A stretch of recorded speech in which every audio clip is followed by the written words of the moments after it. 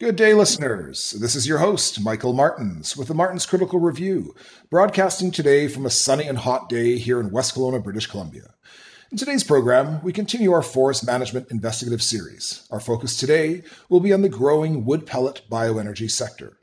Joining us for this episode is Dr. Mary Booth, PhD. Dr. Booth is a nationally recognized advocate known for producing high-quality, data-driven arguments. An ecosystem scientist by training, she received her doctoral degree in ecology at Utah State University, focusing on biogeochemistry and plant ecophysiology.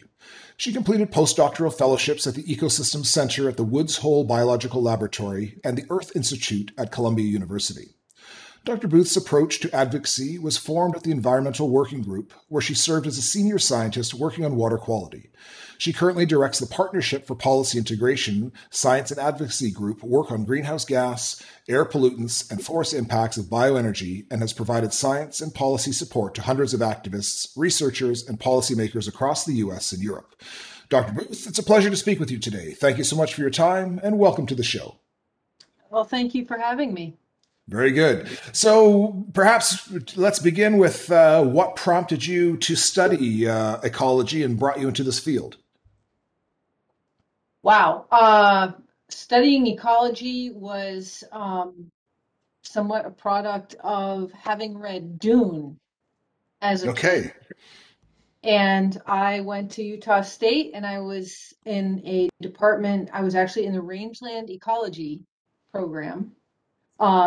So I went to school with a bunch of guys with big belt buckles and working on all kinds of things about managing U.S. rangelands. And they happen to have a very good ecology program. But my interest in ecology started because I was interested in deserts and climate change and land use change and the idea of land degradation and reclaiming degraded lands.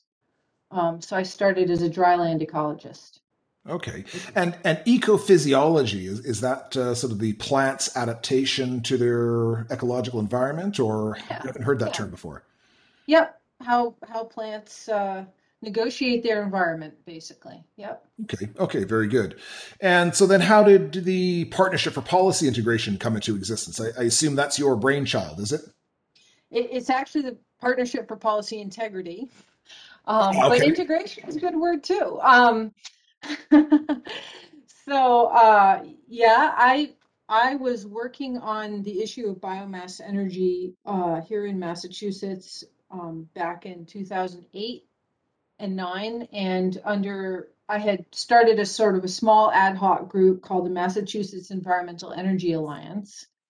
And it became apparent that the biomass energy juggernaut was accelerating in the US. So I decided to form a group that would kind of be the platform for working on the issue nationally. So I founded PFPI. But I also wanted to, have a name for the group in the hope that I would not always be working on bioenergy. So I didn't want to put bioenergy in the name of the group. I thought, well, why not have a kind of a generic name where I can work on anything? But it hasn't actually worked out that way, because here I am like 12 years later, still working on this issue. I mean, we do work on other stuff, and we really do a lot of work on forests in general and not just bioenergy. But this issue has really dominated our work, I have to say.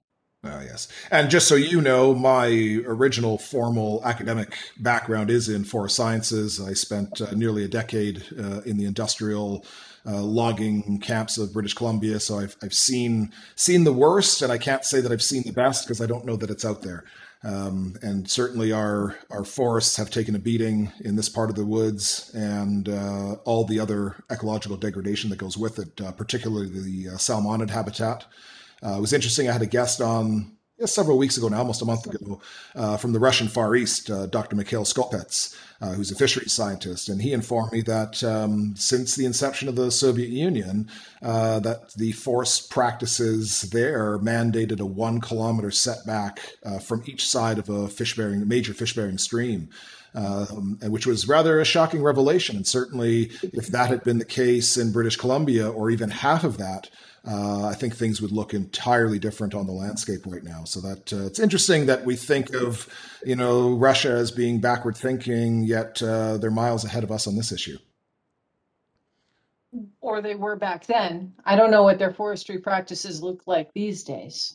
The industrial logging companies are lobbying to change that, but thus far the scientists that hold the ability or control the ability to moderate that decision have had held fast. And obviously there's some poaching and some illegal activity that goes on, but legally they're still required to maintain that setback. So that's an impressive setback. It sure is, and I'm sure you would have similar instances in your studies that had you had those type of setbacks, we'd have a whole different landscape out there. Sure, yeah, absolutely.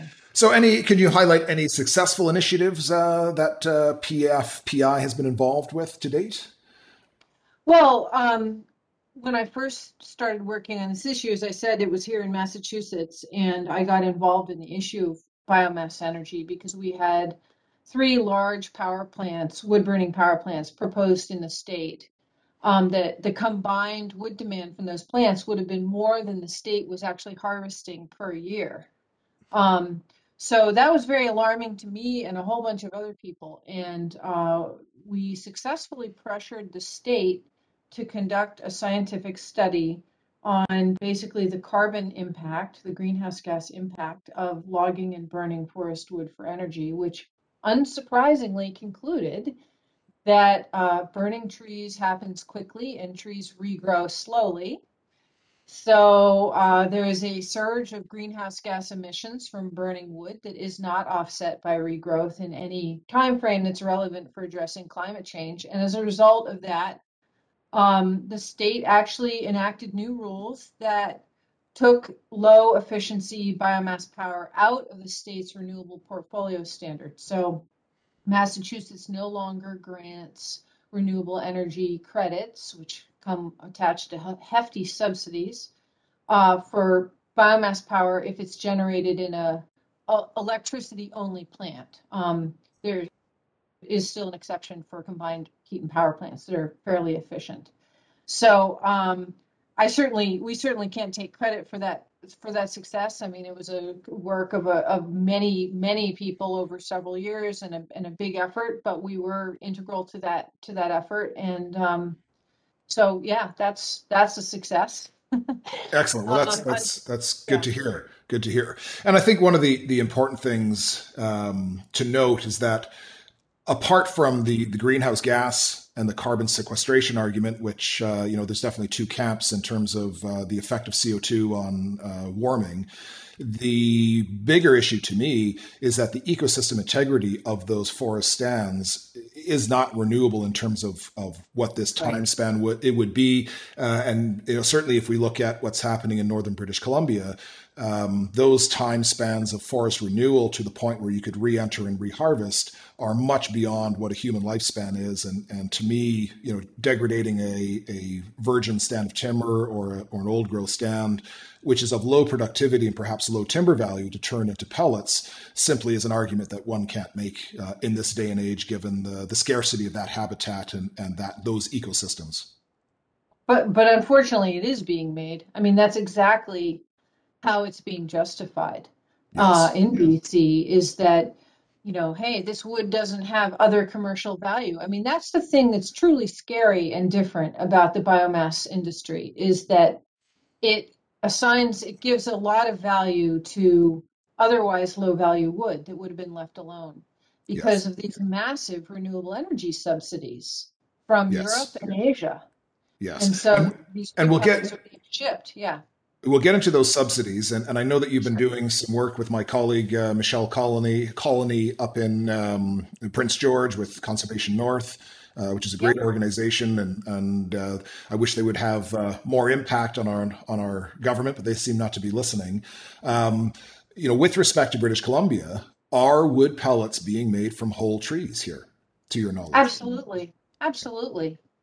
Um, I've been there myself, and I've seen the trees on the trucks. I have photographic evidence. So And Michelle and her colleagues have identified areas in actually primary forest. I mean, incredibly, this is forest that has never been logged at all, or that has been logged so lightly that it's not even really noticeable.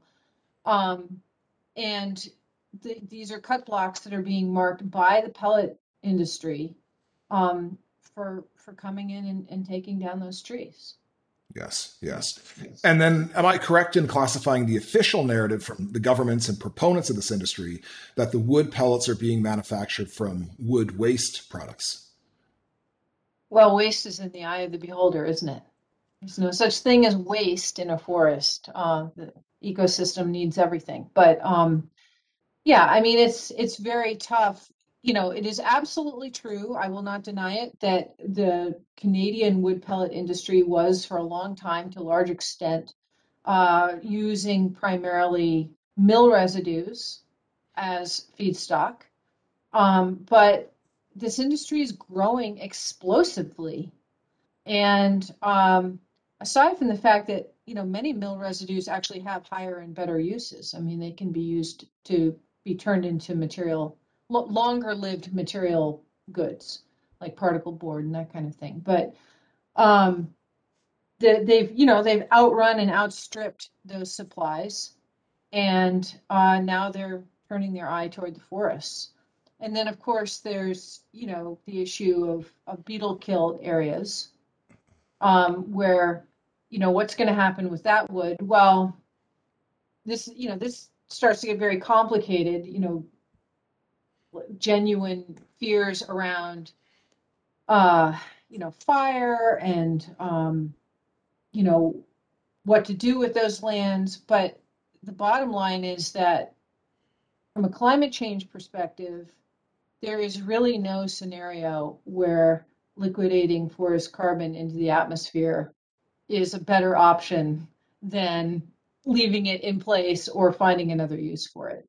For sure. Um, yeah. And with the beetle killed wood, if we examine that for a moment, much of that isn't obviously not suitable for lumber because it's if it's been dead standing, it's checked, and if it remains dead standing for too long, the biological decay processes actually make it useless for pulp as well. Would that not also have very low quality for wood pellet manufacturers? I guess if they're in there and there's a certain percentage of trees they can use, they're probably just taking it all. And or what are your thoughts there?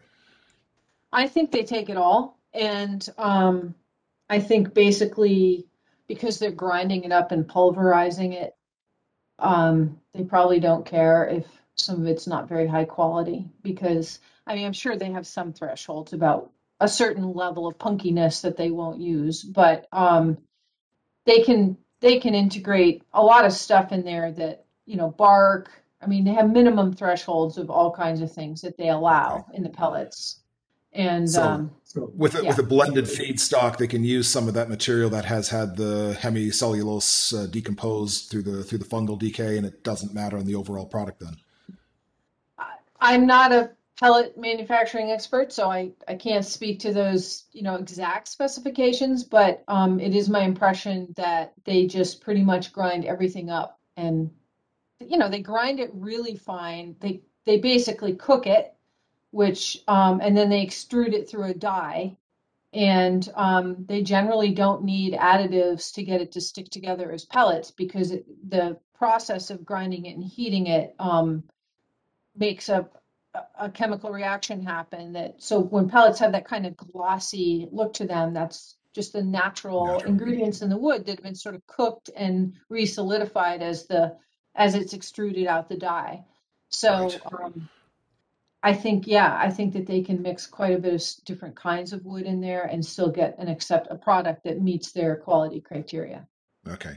Which again is harmful, I think, to these on the landscape level of the forests. If we have some of these forests that are going to regrow naturally from the beetle killed situation, we're probably going to see a better species mix than yet another pine forest going in there. So this gives yet another excuse for the salvage harvesting, which is left. If you've driven through the province, you've seen these massive swaths of land that have been cleared for the beetle killed wood. Salvage harvesting is really a disaster. I mean, I'm not as familiar with the body of science on this for up there, but I imagine that many of the arguments are the same as what's in the American West, where there's also a beetle kill issue, and there's a lot of fear being ginned up about fire risk. And the truth is that actually these dead wood areas do not necessarily burn that intensely. Um, there's lots of studies that show that fire intensity can be higher in stands that are actually living. So, and then even after a fire, there's still a tremendous amount of carbon that's left in standing and downed wood. And at this point, basically, from a planetary perspective, it's all hands on deck to store as much carbon as possible in forests and not in the atmosphere. I mean, Sure. we are really in trouble. And so there is just no scenario where accelerating the transfer of forest carbon into the atmosphere is a good idea. None. Yeah. And then in BC, are wood pellets now also being made from wood, which is sourced from threatened or geographically limited habitat? Have we entered that phase here as well?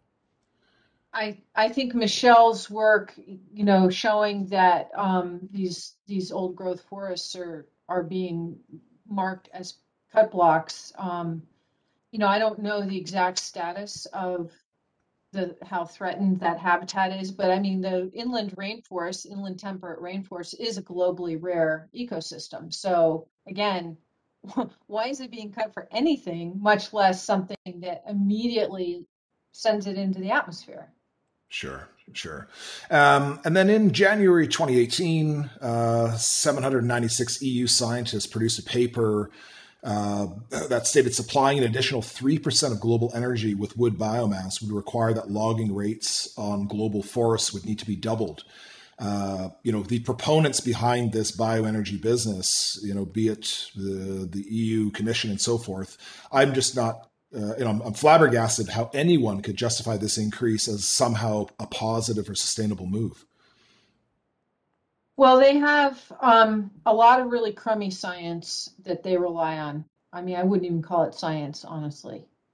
Um, and uh, they're very much, I mean, many of the policymakers who have promoted this are either just too credulous about the claims of the forest industry. They're not thinking hard or critically about it, or they're actually, basically forest industry insiders who have jobs as policymakers. And that's certainly not uncommon. Right, right. And has anyone conducted an analysis to determine how much net energy is actually being provided per kilogram or ton of these wood pellets delivered to the end buyer? I would be very surprised if this figure even approaches 25% of what a fossil fuel would be. Um, well, I think the metric, the critical metric of interest is the carbon emissions per unit energy produced. But also you just mentioned net energy, and I'm not exactly sure what you're asking about there, but I think maybe you mean by the time you're done, how much energy you have to invest into it to make the product. Is that what you're talking about? Yes, I mean, so and to sort of further expand on this, looking at what the energy densities of some basic fuel stocks are, where we look at coal or natural gas. Wood pellets have about a third of the energy when compared to natural gas by volume or weight, and about 55% of the energy of coal. However, we're getting a far less productive quantity of energy produced for that. The CO2 then, which is being produced out of wood, is actually twice that of natural gas. Yes, it's one third the amount of energy. So if we look at this whole energy balance from taking it out of the woods to manufacturing it to shipping this product, which again isn't very dense, overseas, how many actual megajoules of energy are we providing on a relative basis if we compare that to fossil fuels, where again, natural gas is delivering half the CO2 emissions than these wood pellets are? Right. Well, there's definitely an energetic and thus carbon cost to making and transporting wood pellets. And that is actually in the EU and other places that are driving the demand for like big utility scale burning wood pellets. The only carbon that they count from that is carbon that's emitted from burning fossil fuels during manufacturing and transporting of wood pellets. And the carbon penalty, it can add from like, it depends on the process and how far it's transported and stuff, but it's like 15 to 30% more carbon on top of the carbon inherent in the wood pellet itself. So you're emitting, you know, I think it's like 1.65 tons of CO2 um, per ton of wood pellets. I would have to check that, but Yeah, I mean, my numbers show it's zero point 0.4 kilograms of CO2 per kilowatt hour for wood, and that figure is zero point 0.2 for natural gas. And yeah. the wood has an energy density of 18 megajoules per kilogram, whereas natural gas is 54, and coal is an average of 30. So if we're looking at this metric simply as CO2 emissions, wood pellets lose. And if we're looking at it from an ecological perspective and a net energy delivered or taken from source to deliver at source, wood just simply isn't. It's not even on the radar. Well, all fuels have life cycle emissions. I mean, natural gas has unbelievable life cycle emissions of methane leakage from mining and transporting it. So, um, I mean, it's not. I wouldn't want to say anything that makes it sound like natural gas or coal is like a better alternative than wood. I think the point is that on a per unit energy basis, wood emits more CO2 than coal or natural gas. Although on an energy input basis, so the energy inherent uh, in wood and coal compared to the carbon is very similar. But wood is so much less efficient when you burn it that it emits a lot, it takes a lot more of that fuel and emits a lot more carbon associated with burning that fuel per megawatt hour of electricity generated or heat. But electricity is the easiest, metric. So in general, we say that burning green wood chips emits about 50% more CO2 per megawatt hour than burning coal. And depending on the efficiency of the natural gas plant that you're comparing to, it's like 2 to 300% the emissions of a natural gas plant. Wow. So per megawatt hour. So, people say, oh, but it's carbon neutral. It grows back. Well, it doesn't grow back right away. And actually, the cumulative emissions of continuously operating a plant add up and up and up. So it takes decades to centuries to offset those emissions or to just bring it down to the level that it would have been if you had been burning natural gas that whole time. And the other thing is that, why are we uniquely assigning forest growth and carbon uptake from growing forests to offset bioenergy emissions? Forests take carbon out of the atmosphere, and right now they're taking fossil carbon out of the atmosphere as they grow. If you cut down the forest and pump more CO2 into the atmosphere for the same amount of electricity generation, now you need to offset that with even more forest growth, which, will happen eventually if the trees grow back. But, you and I were just discussing a few minutes ago, logging trees that are like centuries old. Yes. And of course, the carbon stored in these ecosystems is not just in the above ground biomass, it's in the below ground biomass of the tree itself, the soil organic matter, all the, moss and peat in these damp BC forests that have like these incredible organic matter layers that store enormous amounts of carbon. And when you get in there and you log it and you rip it up, and then the sun's beating down on it, and it literally cooks the carbon out of those soils. And so you get this amazing flux of carbon, not just from cutting and burning the trees, but out of the soils. and you're not going to get that back. You might grow the trees back, but that carbon stock in the soil is the product of literally hundreds or thousands of years of that forest accumulating it. And you can cook it off really fast. Well, I think again the point I'm trying to make here is that, on a per unit basis. So if we imagine some of these old growth, low productivity sites are probably somewhere around 800 cubic meters per hectare of wood volume. And so if you're going to clear 100 hectares for a certain amount of energy, that same amount of energy can be harvested from a more efficient source, which would be either natural gas or coal, to power these power plants. And the degradation to the environment of a 100-acre clear or 100-hectare clear cut, and all the antecedent problems in terms of water quality, loss of habitat, and the ecosystem function, especially in a place like British Columbia now, where we're down to sort of 1 to 3% of those primary forests, and so there's simply no excuse now to be harvesting what's left for such a low value energy product, particularly when, I think as much as there's this fervor in climate alarmism, I think there's a growing body of evidence which is showing that, in particular with the IPCC models, that none of them have come correct, and that the forcing of those models to show that CO2 is driving temperature up, I think simply aren't there. And when you look at a fundamental physics. Wait. You're telling me that you don't believe that CO2 is increasing global temperatures?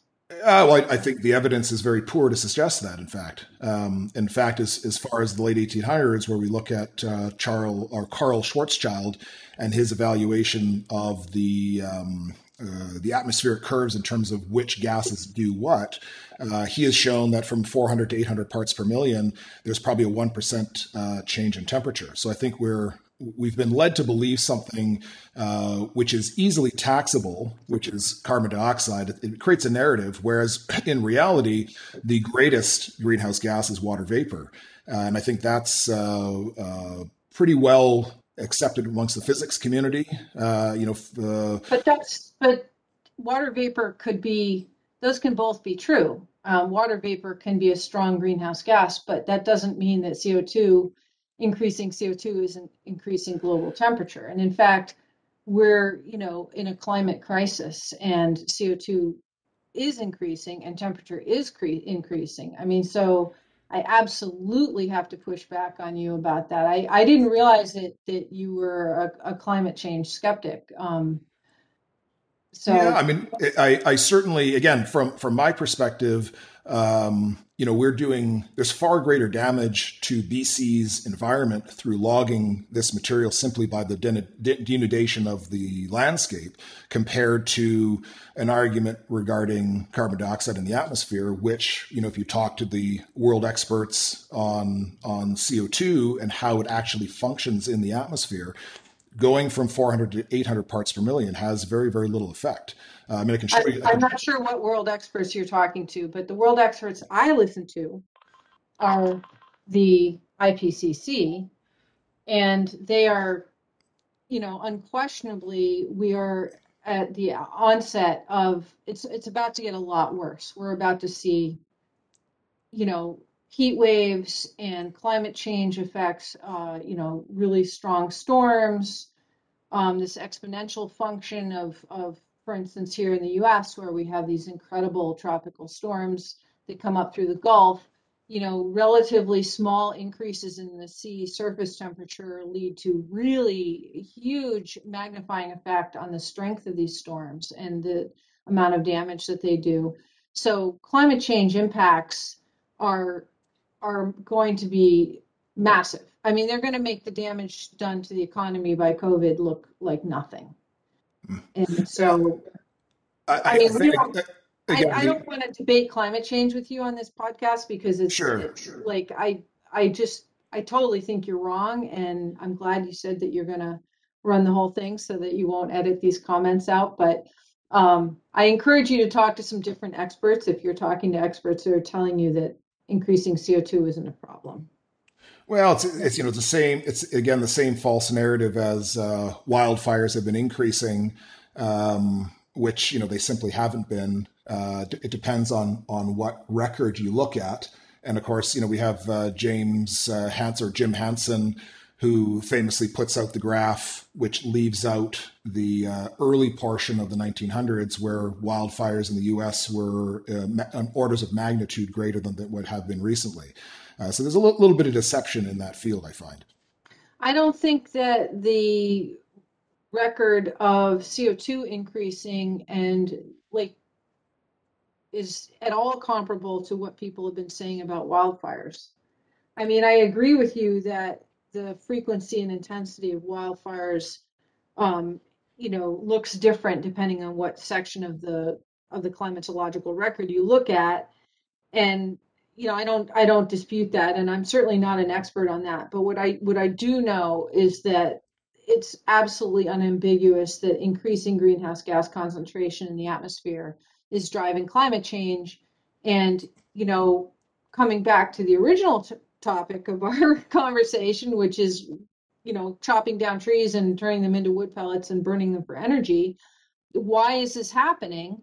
It's happening because governments want to promote renewable energy so that they can stop burning fossil fuels and stop emitting so much CO2. Unfortunately, burning wood per unit energy emits more CO2 than burning fossil fuels. And because trees don't grow back overnight, those emissions are not offset.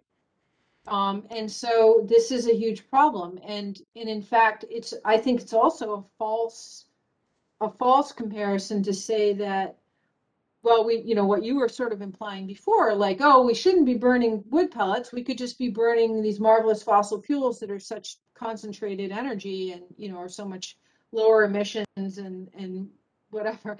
I mean, fossil fuels are the product of millions of years of compressed organic matter being turned into the most amazing, energy rich thing that you can then burn, but it is heating the atmosphere.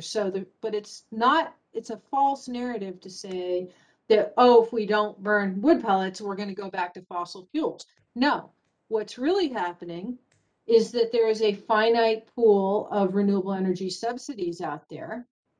And every time you give money to a coal plant because it's switching over to burning wood pellets, that's money that you are not spending on wind and solar and geothermal and tidal and things that emit either no emissions or dramatically less CO2 than burning either wood or fossil fuels. So, So, so I okay, go ahead. let's examine these subsidies, because that's of interest to me.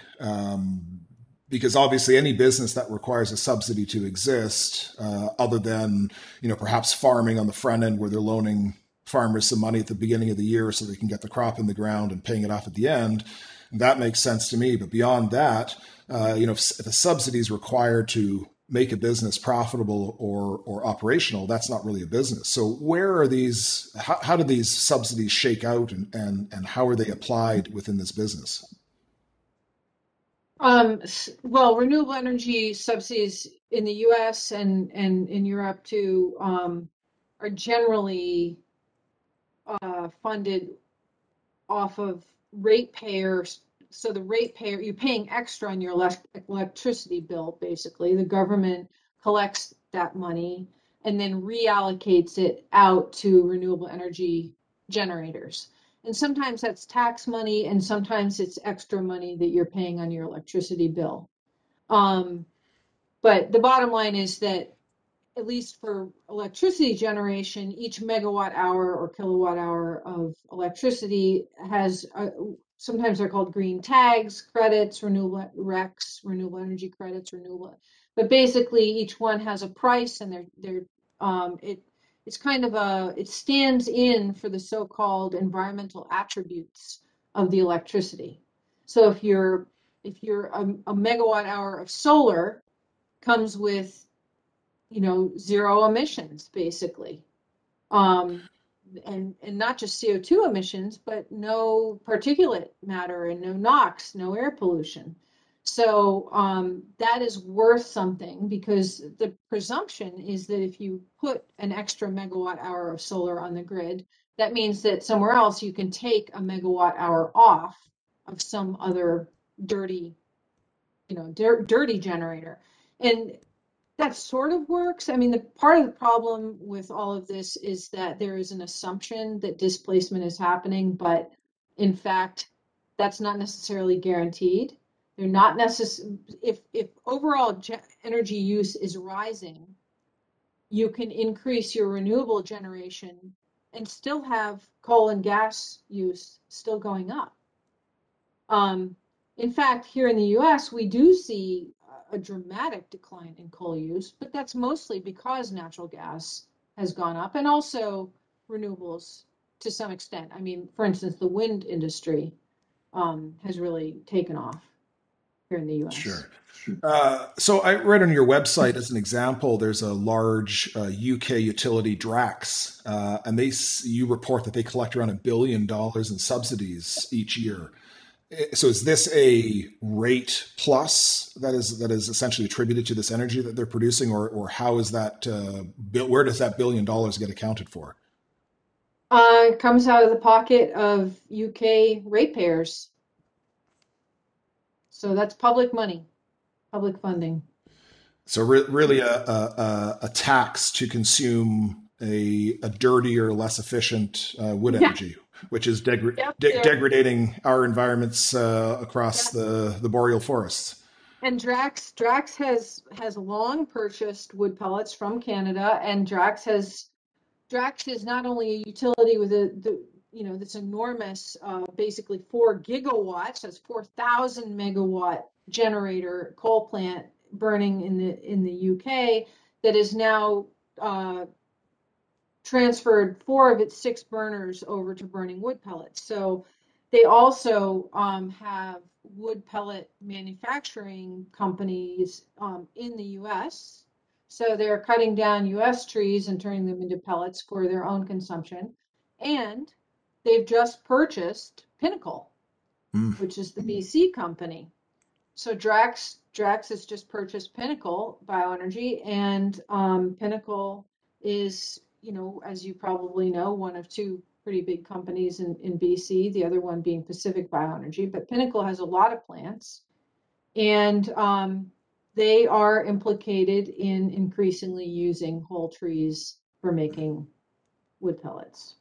So Drax is directly now owning and operating plants that are cutting down BC inland temperate rainforest to turn into pellets to burn so that they can claim that they are reducing emissions and generating clean energy, when in fact they're increasing emissions and degrading BC's environment, but actually the global environment, because we all share an atmosphere. Sure. And so then in the absence of these subsidies, could these businesses exist, or would they not Absolutely be able to not. Okay. Absolutely not. That's I really mean, interesting. some wood burning, people burn wood. Many people burn wood for, home heating and stuff. You don't get a subsidy when you burn wood in your home, but these big coal plant conversions, the reason they do it is that the subsidies are so lucrative. Drax wouldn't even make money. Like, they actually, without the subsidies, they're a money losing operation. Interesting. And then, so this business then in Canada, any idea what volumes Canada is producing of wood pellets? Not off the top of my head. Something I should know, but I don't.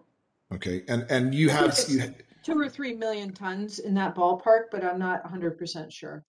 okay. And you've mentioned previously that is an expanding enterprise. It's in terms of the volumes being exported, that's growing on an annual basis.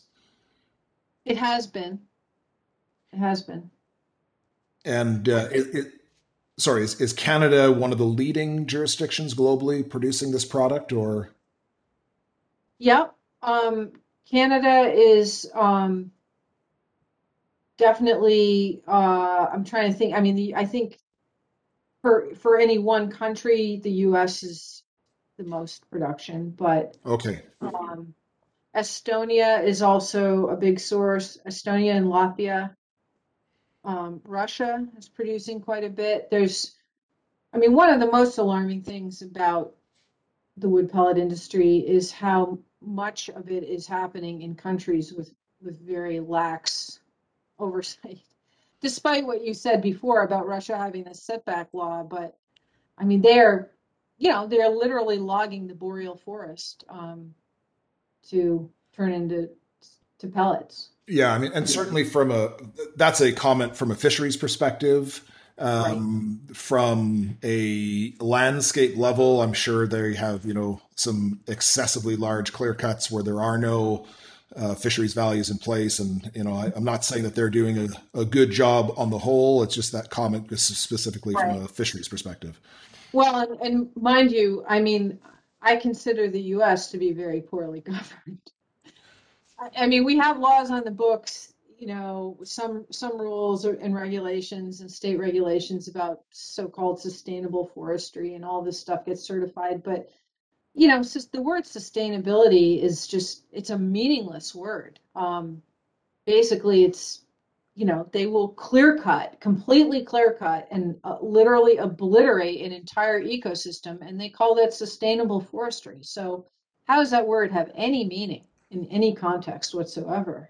Well, I think the word sustainable has been usurped as now an Orwellian term with the rest of Totally. these globalist terms that they throw around like confetti. And then which countries? You obviously mentioned the UK. Which other countries are the larger consumers of this product? Um, Germany burns a lot of wood pellets.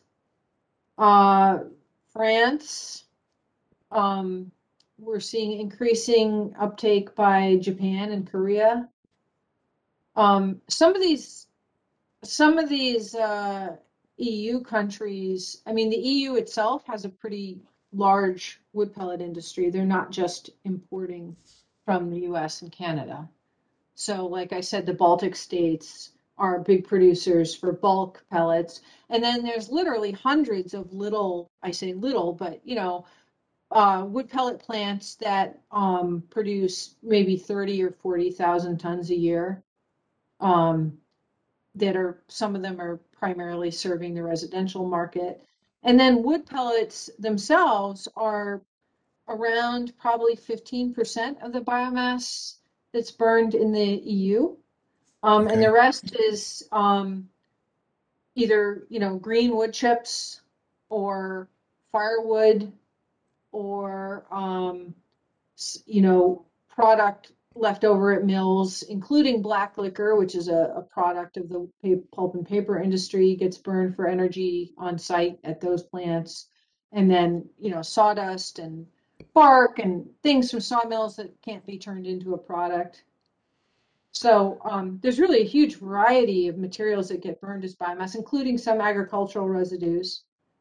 So wood pellets is uh, a portion of that, and it's a highly visible and highly controversial portion because they're targeting some incredible, beautiful old growth forests that shouldn't be cut for anything, much less energy. And B, it's just this industry has exploded in the last 10 years, and it's really become controversial worldwide. Yeah, and certainly in our north, I mean, little bit further north than me, the winters get awfully cold, and a lot of people have installed pellet stoves over the years because it's an automatic way of keeping your home warm. And some of these places that are a little further Right, afield don't have natural gas, and so right. pellet stove is a much more efficient means of heating than a wood stove would be. And so, especially in the convenience side of things, is there any sort of breakdown in Europe in terms of what's residential versus what's industrial scale power? Like, I guess, what is there a breakdown between home heating and power generation at all? Yeah, and also the thing that they have in Europe that we don't really have as much here is there are a lot of kind of mid-size plants, like heating or combined heat and power plants that are at a municipal level. There's more district heating there. Um, there's more kind of, institutional heating, use of wood for, schools and town buildings and things like that. Um, so there's, hundreds and hundreds of those kinds of installations in Right. Europe. And I guess obviously they range in terms of how efficient they are or whether they have catalytic converters. I mean, some of these new pellet stoves are much like a natural gas furnace in terms of their efficiency. And, I know the Bulkley Valley north of us here, they've mandated catalytic converters in all of their wood stoves to sort of reduce the amount of emissions and so forth. Because in some of those inversions in the wintertime, the valley bottoms used to get pretty blue and smoky and pretty nasty air Yeah. quality. So they're working to improve that. Well, it's interesting actually, because there's been a couple of studies recently showing that even the most efficient, EPA certified wood stoves and stuff are just not really that much better. The emissions are still really high. Residential wood burning tends to be the largest source of particulate pollution in a lot of places. It's certainly true in the EU, and it kills people. It Yeah. literally kills people. In the EU, the estimate is that PM, just PM itself is killing like, 2 to 300,000 people per year. Wow. And And that is was it? pre-COVID. That Wow. was pre-COVID. So, knowing as we do about the, interaction of air pollution with worsening COVID symptoms, I think we're going to see much, much more impact of air pollution on mortality and And, morbidity. and, and so that also a combination of your diesel exhaust, or is that the 300,000 people you're saying that's attributed strictly to Yeah, wood burning? that's everybody. That's Okay, all okay, all sources, but wood burning is depending on what part of the EU you're in, but parts of, Eastern Europe are, can be like half or more of the particulate pollution is from wood burning. interesting, interesting. Yeah. And so, are there a set of standards or regulations then in place for these biofuel plants? And is there a shift in regulations or expectations depending on the size of the facility? Well, if you're talking about burning burning it versus making it, No, this would I be mean, on the power producer side. yeah. I'm more familiar with the regulatory regime in the US than I am with Europe and Canada, but wood burning power plants tend to be regulated much more laxly in the US than a comparable fossil fuel plant, like of the same size. Under the US Clean Air Act, there's a triggering threshold of 100 tons of a criteria pollutant for like a coal plant that pushes them into a higher and more rigorous permitting regime where they're required to use, kind of do modeling and look at the effects of air pollution and use more air pollution controls. And the standard, if you're a wood burning plant, is 250 tons of the pollutant. So, Yeah. you know, a comparable sized coal plant would be held to a higher, more rigorous standard. And also, waste incinerators are held to a more rigorous standard, even though waste incinerators and biomass plants are sort of indistinguishable in some cases. Hmm. Interesting. And I mean, to me, I had some workings in the alternative energy sector looking at gasification and the garbage incineration, which there are some power plants now. Believe Switzerland has a number of them. You have a problem with fly ash and of course all your other emissions. Whereas gasification seems to eliminate all of those because you're combusting your syngas. Has anybody looked at a gasification style application for these wood pellets, or is that to your knowledge? I actually did a review a number of years ago on a gasification plant for wood burner in New York State, and um, gasification doesn't work very well when you've got a wet fuel. So wood pellets are dry, so it would probably be fine, but I have not yet seen any gasification plant actually up and running at scale which is a true two-stage gasification plant. So they talk about gasification for wood burners when they have a two-stage combustion where the combustion's happening in one chamber and then there's more combustion happening in another chamber of the gases that are driven off. But true syngas, like you were talking about, is combustion at very, low oxygen availability that then collects the syngas and actually uses it to drive a turbine, like a natural gas plant Yes. would. Yeah. And I am not aware of any biomass plant that has operationalized that and that is actually running. But I'm not like, I used to follow this a lot more closely than I do now, so I could be wrong about that. But my impression is that it's still kind of a lot of talk and no action. Um, and it does, even when you're creating syngas, you still have a lot of solids that are left over that do end up getting combusted in a traditional burner and emitting a lot of conventional pollutants. Mm. There's just no getting around that you're going to be making a lot of stuff that you have to dispose of. There are non-combustible, unless you're going to like throw it into the sun, you know.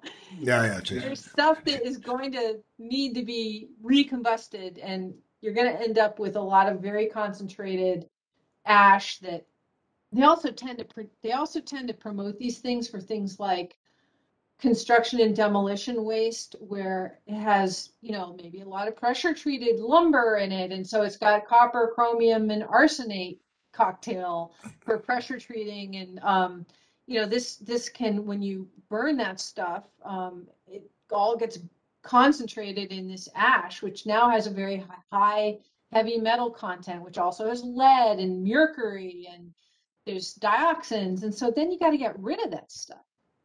So what do you do with it? You can landfill it, you can, but I mean, these plants burn a lot of wood, and it's totally conceivable for them to be generating a ton of ash an hour. Mm. So this isn't a small problem, getting And rid of so, this stuff. that's an interesting point. I hadn't actually considered that. What do these wood-fired plants do with their ash? I mean, like you say, if they're producing a ton an hour, I mean, that's got to be a big pile adding up very quickly.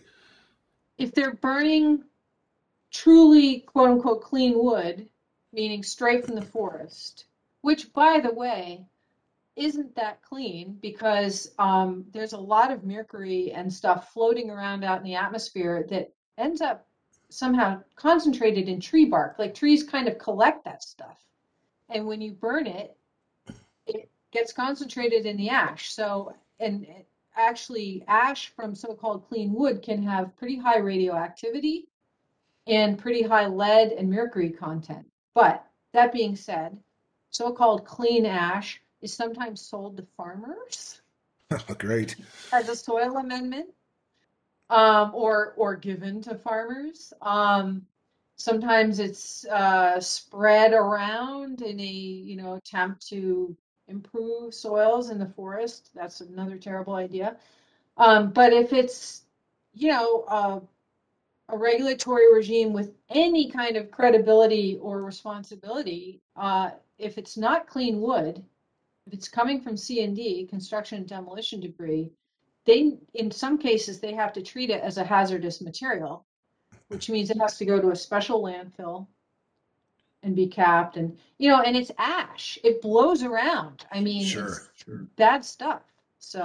So like a large company like Drax, I mean, they must just have piles and piles of this material. Any idea what they wind up doing with it? I have no idea what they do with their ash, but that's a really great point. I'm gonna find out.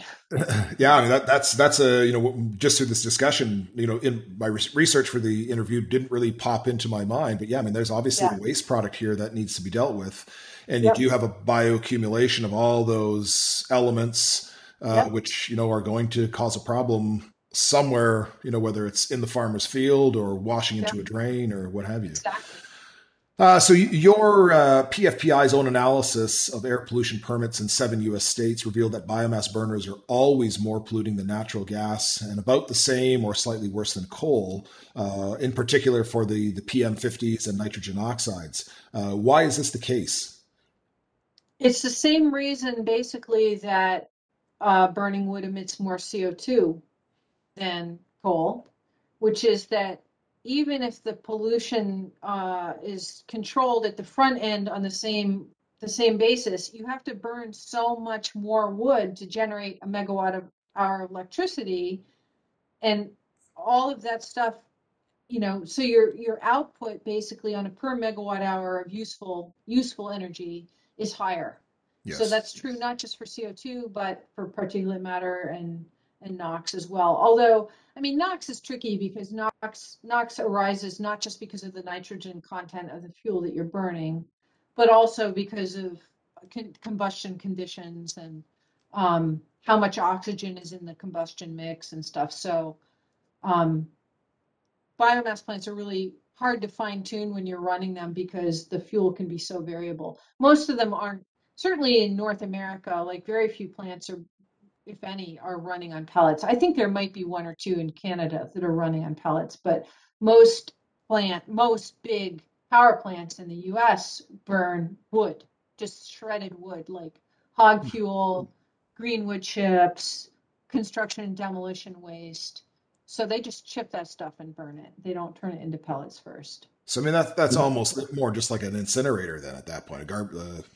They're not optimized in the way that a power plant would be with a steady Well, feedstock and it depends. I mean, some of them that have a consistent fuel supply, they run it. But, it's fantastically inefficient to burn green wood chips because green wood chips are like half water by weight. I mean, literally 45 to 55% of the weight of wood when it's chipped and taken to the plant is water. So, as anyone who's ever run a wood stove knows, you try and burn a green log, you get very little heat out of it. And the reason is that a lot of energy is expended trying to, boiling off that water before you sure. can produce useful heat. And that's the same thing for a power plant as well. So the typical efficiency for a plant burning green chips is around 24 to 25%. That means that for every 4 tons of wood that you burn, all the CO2 from all of that carbon is going off, all 4 tons, but you're only generating energy from one of those tons. Right, right, right. And then so the PM50, is that your pollutant of greatest concern coming out of these smokestacks of these wood burning plants? Is that the one that we need to be most concerned with in terms of human health? Um, yeah, the 2.5 micrometer diameter particulates. So the really and below, even sub 2.5, this is, you know, really tiny stuff that is very, very difficult to filter out, even using modern pollution controls. And some of it actually is condensable PM that comes out of the smokestack, not as PM, but then once it hits the atmosphere, it sort of turns into PM. But Hmm. this is the stuff that, you know, health people will tell you that, it's inhaled deep into your lungs. You can't cough it out. It can cross the blood-brain barrier. Oh wow. It really gets into people, and it also, it can be comprised in part of heavy metals and stuff. So there's just a tremendous amount of literature out there on the health impacts of PM 2.5, low birth weight, early onset dementia, depression, Well, not to mention all the typical respiratory things, asthma, COPD, so it's just air pollution is very bad and insidious, and it can affect you even if you don't see it. PM 2.5 tends to be, it's so fine that you might not even, like, you might look at the smokestack of a plant and just see like a heat shimmer coming out of the smokestack, and they would say, see, it's running clean, but it's actually emitting a lot of PM 2.5, among other things like NOx. and that the PM 2.5, there's also, I guess, the molecular structure of that is very spiky. So it actually has physically damaging effects, which would be like similar to, like you say, COPD or an emphysema, where it's actually irritating and breaking down the lung tissue. Is that correct? I don't I don't know anything about the structure of it. I just know that it's so small that it really gets everywhere, you know? But Right. yeah. And so, and no effective means to scrub this type of pollution from the smokestack then. Well, modern pollution controls do eliminate, baghouses and electrostatic precipitators can effectively remove, sometimes you'll hear biomass proponents say, this is a great pollution control, uh, you know, system and it's taking out 99.9% of the particulate matter, but that can mean that it's still emitting tens of tons a year. Even Sure. with 99.9% removal, can still be tens of tons of particulate pollution a year. Interesting. So, circle back to British Columbia. I think we've had a long-standing problem with a lack of imagination with regards to our forest products here. Uh, this new or growing industry sounds like just another one of those bad ideas. They're not really a value-added product. It's almost kind of a new way to access wood that wouldn't have another use. Would you agree with that?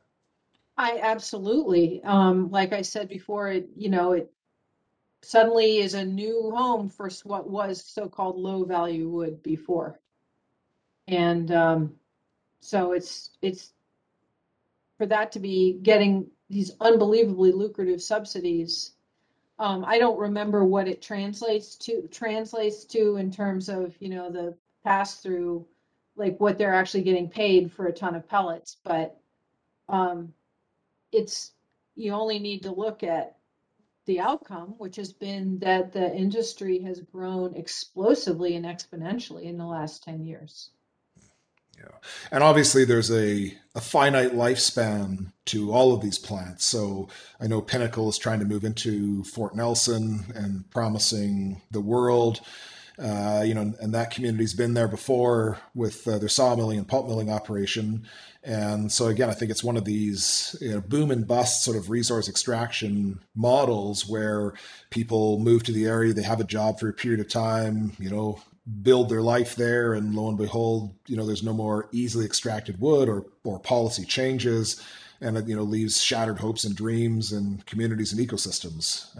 So it's one of those things where we need to be, if there's and obviously there's a need for people to earn an income, but out of these forest stands, we could probably doing a much better job to provide employment rather than look for yet another way to subsidize an industry to put some money in pockets of shareholders that are probably not even living in Canada. Absolutely, absolutely. I mean, if we don't learn to live in balance with the little bit of natural resources that we have left, prognosis is not good. Yeah. Yeah. And so there's definitely better or more appropriate uses for this resource, whether it's smaller scale harvesting. I mean, there's some beautiful cedar in there that could be utilized and milled for certain applications, as opposed to just sort of broad brush approach of harvesting every stick. And from some of the photos that I've seen from your work, particularly in Europe, it looks like they're really scavenging down to like branches, and it's almost like a agricultural setting when the harvesting activities are concluded. Whereas when you're looking for saw logs, there's a lot of waste which is remains, which actually is more beneficial for the ecosystem. Well, that's right. I mean, it's absolutely essential to leave after a harvest job to leave forestry residues for so many reasons. You know, maintaining soil fertility and carbon status, habitat, erosion control, all kinds of reasons. But really, I mean, globally, it's pure insanity to be harvesting any forest stands that are intact forests. That we shouldn't be harvesting anything that is primary forest at this point. Yeah. There's so little of it left. It should be off limits to harvesting, period. Um, you know, really, I mean, we have to despoil everything. We can't leave like a couple of percent of untouched forest. Like, what's going to happen when it's gone? I mean, it's such a pointless, sad thing that's happening right now, and it's happening, obviously in a lot of places, not just BC, but BC is super remarkable globally because it's such a poster child for how absolutely dumb this pellet industry is. I mean, and European policymakers who are, these apologists for this industry. Oh, it's just residues. They're buying the line that they've been fed by the industry and repeating it back. And you show them these pictures of, gigantic logs on the back of a truck going into a pellet plant, and they just can't believe their eyes. And, the vice president of the European Commission, Frans Timmermans, used the word ecocide to describe, what's happening to forests globally. And, I believe that he's genuinely appalled. He has said that he's just completely appalled by, harvesting forests for fuel. But nonetheless, he and his cabinet are still acting as apologists for, what they say, oh, there, some wood that we can use, some is okay, forestry residues. And it's like, yeah, but wait a minute. The BC government basically green lighted calling all that stuff residues. What these policymakers don't realize is that none of these words have any real meaning. They're very flexible. And so if they want to say it's, waste wood and a residue because it doesn't have saw timber value, then all of a sudden everything's on the chopping block, including, that 500-year-old tree with a whole, you might have seen that picture of Michelle standing next to the bear den tree. It's a huge ancient cedar with a hole that is probably a bear den. The tree is alive, and the tree will stay alive for another 150 years and will keep storing carbon and providing habitat. But no, that to the wood pellet industry is, look, it's a residue because it's not got saw timber value. So, this is one thing that I really encourage people is to be extremely skeptical of all this terminology, especially the word sustainability. If you hear that word, immediately be on your guard because it just doesn't mean anything. No, I agree. And are you familiar with sort of the concept in British Columbia's forest management of this long run sustainable yields, or LRSI curves, which have been, not correct and abused since the 70s?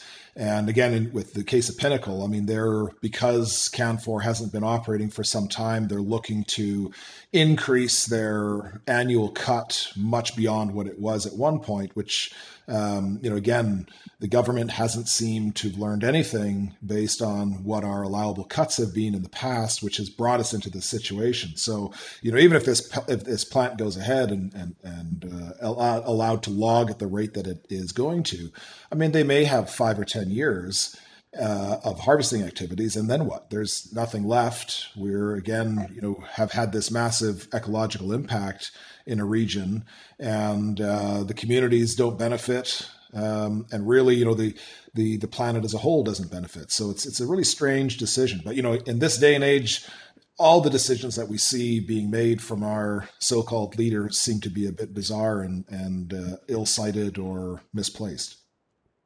Follow the money. Yeah, yeah. So is it time then that in terms of forestry, that we shift from the singular focus of timber towards what other resources the forest provides for us, or other capacities that the forest provides for us? Well, right now, the forest, climate science says that the only way to avoid really catastrophic climate change is to not only drastically reduce emissions, but to increase carbon uptake. And forests are the only thing under human control, to the extent that they're under human control, that take up carbon. I mean, the ocean takes up carbon, but we can't control that. So, and it's actually really bad because we don't want more CO2 dissolving in the ocean because it's acidifying the ocean, which is causing shellfish to dissolve. That's bad. So, we need to restore, well, start by protecting intact forests, and also protecting those forests that can become old growth forests. So the natural forests that may have been logged or used in some way, but that still show potential for maturing into much bigger, more complex biodiverse systems. So we need to protect, we need to restore. So that means taking monoculture plantations, and diversifying them and making them more complex ecosystems, because of course it's not just about the climate crisis, it's about the biodiversity crisis and the loss of natural systems. And so those two things are the solution is in with regard to forests is the same, which is that we need a lot more bigger, more resilient, more biodiverse, more carbon storing forests that also happen to provide habitat for animals, provide water storage, slow release of water, purification of water, all kinds of other benefits. So I always think back to that, this in the 70s or whatever, the bumper sticker, trees are the answer. Well, guess what? Trees really are the answer. I mean, forests are not just trees, but forests, and not just plantations, but complex biodiverse forests is what we need. And so really at this point, and we're seeing glimmerings of this, like for instance in the EU, they just leaked a draft forest strategy, EU-wide forest strategy that actually does say a lot of really great things about exactly what I'm talking about, the need to renaturalize forests and restore and protect forests. Needless to say, the forest industry is having a mass freak out about this. They don't like the idea at all that, there might be someone who wants them to like back off a little bit on the intense forestry that they've been doing. But that's Interesting. that's what needs to happen, and it's all hands on deck. And for policymakers need to be prioritizing those functions, and so we need to pay people to protect resources. That is what it's going to take, is that we have to, instead of, we shouldn't be subsidizing cutting down and burning trees for energy. We should be subsidizing people to restore forests and protect forests. Yeah, and I'll add to the capacity of forests. One of the often overlooked carbon sequestration abilities of our planet is in the grasslands and our agricultural soils. And speaking with Alan Savory in the past, somehow that message has been missed by the climate alarmists. They don't seem to want to focus on what we can do with our agricultural soils. And, a properly managed agricultural soil can sequester between 1 and 2 tons of carbon per annum if we're not, having a bare soil strategy for our agricultural systems. So it's interesting that is always missing from the equation, because it's so difficult for the big multinationals to shift from their chemical intensive agriculture into something that's more regenerative model, which has benefits for water quality, topsoil integrity, and even the grassland ecosystem in terms of what its biodiversity is, shifting away from sort of how we've managed those ecosystems for the last even 150,000 years, really since people have developed fire for either land clearing for farming or for herding and hunting animals. I will. You sort of had me at climate alarmist. I will proudly embrace that unflattering term. I am extremely alarmed about the climate, and I think you should be too. Well, Um, maybe we can we'll have another episode where we debate that subject. with regard to Alan Savory, don't forget I came out of a range department in Utah. So Okay. back when Alan Savory was telling everyone that they needed their cows to trample the anyway, that I don't disagree that there's a lot of room for potential improvements in agriculture and definitely, things like no-till agriculture and stuff. But we could be storing more carbon in soils in general. But it's hard to do. Agricultural carbon storage in agricultural soils is super hard to do, because you can so easily blow it.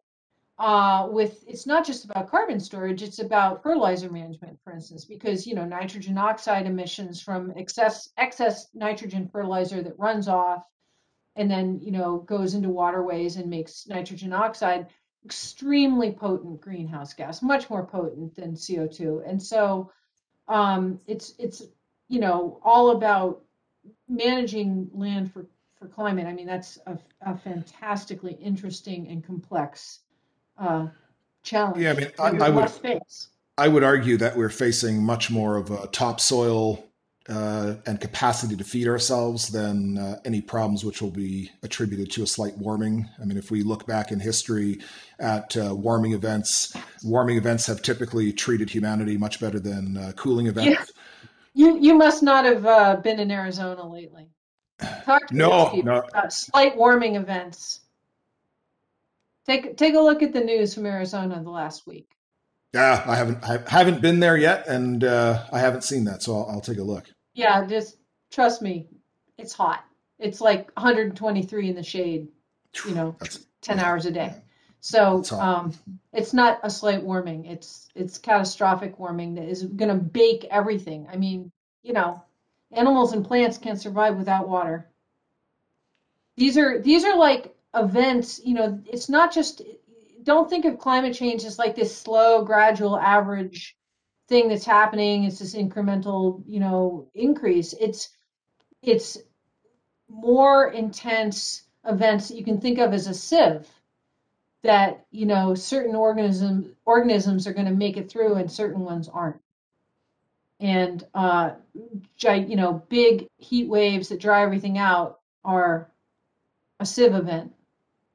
It can really change the ecosystem very quickly. Interesting. Well, we'll save that for the climate debate for another day. But anything else to conclude here on our wood pellet discussion?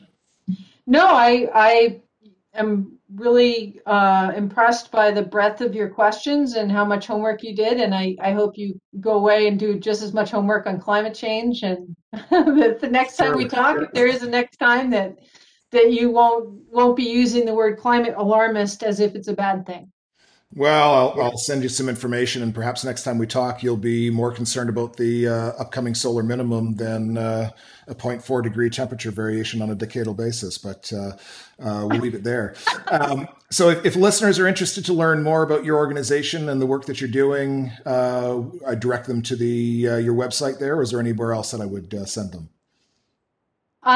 We have the work we're doing in Europe is well covered by a website called forestdefenders.eu.